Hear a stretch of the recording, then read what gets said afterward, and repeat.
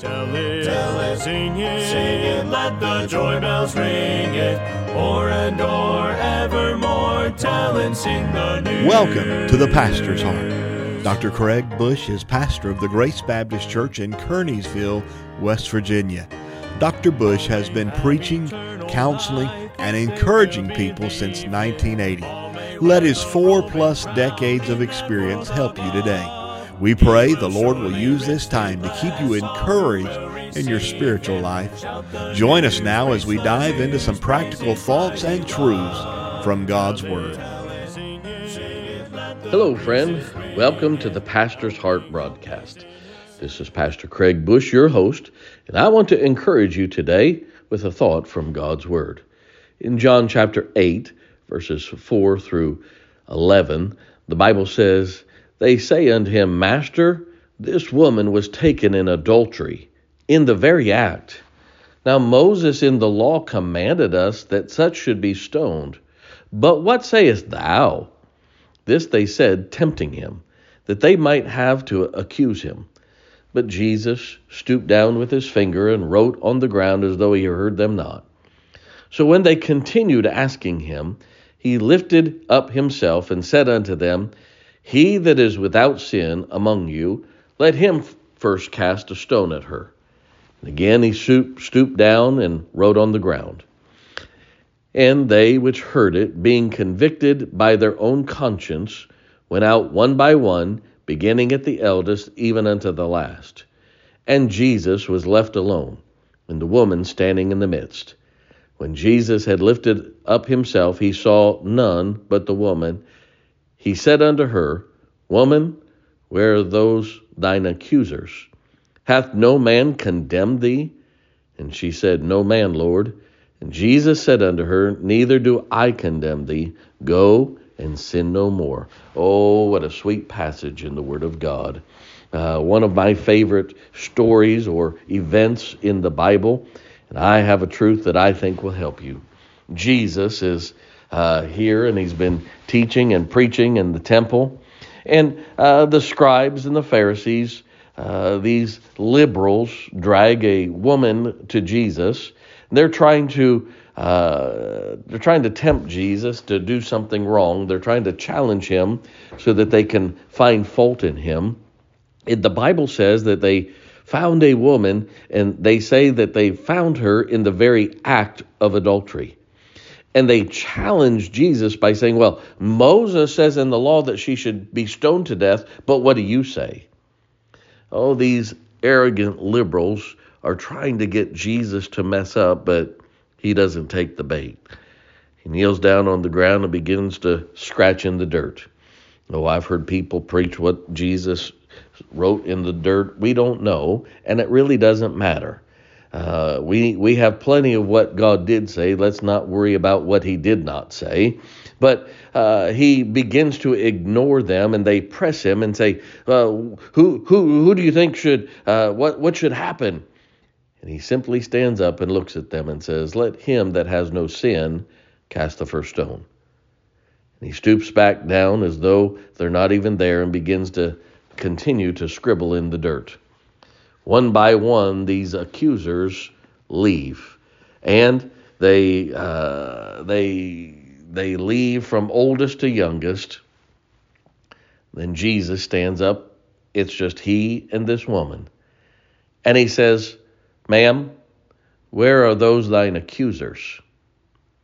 And she said, "They're not here." He said, "Did none condemn thee?" And she said, "No." And he said, "I don't either." Now here's the truth I want you to understand. Just because you've been accused, it does not make you guilty. I want you to notice that Jesus didn't say, "Where are these people who found you guilty?" He said, "Where are these thine accusers?" You see, just because there's an accusation does not make someone guilty. One of the problems we have in America is our media. Our news media reports people as guilty of a crime even though they've just been accused. We tend to think because there's an accusation that someone is guilty. Let me give you a few thoughts today. First of all, We should not talk about or publicize people's wrongdoings, sin, and we should not talk about an accusation. I want you to notice Jesus did not condemn her because there was no proof of the accusation. You have to realize that if somebody was caught in the act of adultery, how come the other person was not brought with her? Hebrew law required both people involved in the adultery to be there, and they only brought her. They had no proof. You see, James 4:11 says that we ought to speak evil of no one. Talking about evil is evil. Talking about tearing someone down is evil. We have to think that we are God and we know everything. We shouldn't form opinions about anything that's not in our area of judgment. The false accusers are the ones that were rebuked openly, not the one that was accused. I think it's pretty criminal that somebody who's saved and their sins under the blood and never be judged for it, that we want to prop them up in church and tell everybody all the bad things that they've done. First of all, you can't forgive them, only God can. Second of all, before you hear their bad, how about we tell yours? Next, after punishment is administered, it seems like we humans want people to keep paying more. Punishment is the balancing of the scale for justice. Why do we Christians think that another saved person has to keep on paying, and keep on paying the rest of their life? I know sinners sin. I realize saved sinners sin. But that doesn't make it a life sentence. There's a penalty on sin, which is death. We don't have to keep adding to that. This is why we are supposed to forgive. Did you know that forgiveness is not for the wrongdoer? It is for the one who was wronged. Forgiveness keeps the person who was wronged from getting bitter. God never sinned, but he forgave us. The forgiveness was not for us, it was for God, so that God does not get bitter at us. How about we learn to truly forgive? And lastly, we need to learn to forgive as God forgives after the judgment or after the price has been paid for. You see, thank God, God forgives and he chooses not to remember. To forgive as God does, we're not to recall or rejudge or rediscuss the past wrong. It's interesting that the Bible says that our sins and our iniquities God will remember no more. The word remember means call to memory again. That's why at the judgment seat of Christ, we will not be judged for our sins, but will be judged and rewarded by our good doing, and God's not going to mention any of our sin.